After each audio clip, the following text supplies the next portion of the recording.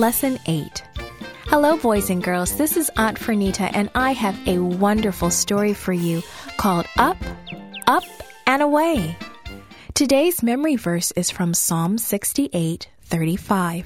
It says, God gives power and strength to His people. The message for today's story is God gives us power.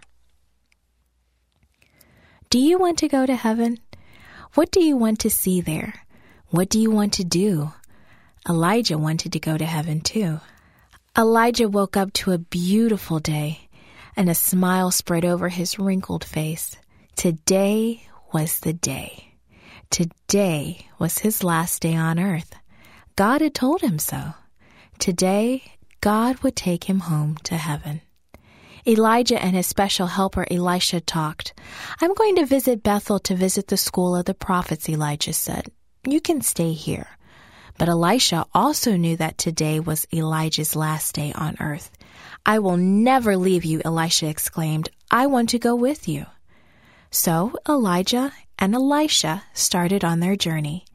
Elijah visited many of his friends that day and told them goodbye. Late that afternoon, God told Elijah to cross over the Jordan River. The river was deep and there was no bridge. Elijah stopped on the riverbank and took off his cloak.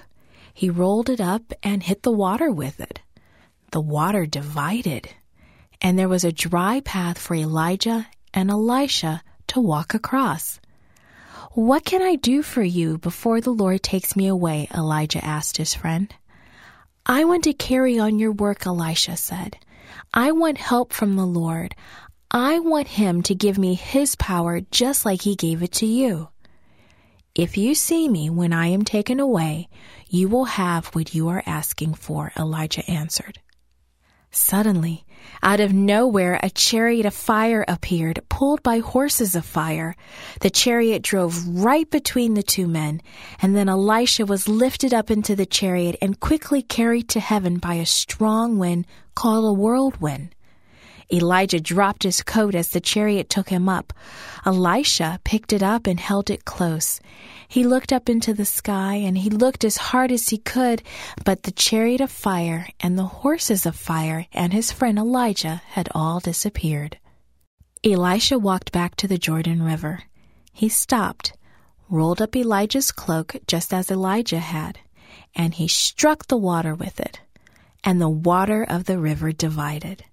Elisha walked back across the Jordan River on dry land. Now he was sure that he would carry on Elijah's work. Elisha knew that God had given him power. He would serve God just as Elijah had, and for all his days he was God's servant, and he used the power God gave him to help others. Boys and girls, God will give you power too, power to obey Him and to do good all the days of your life.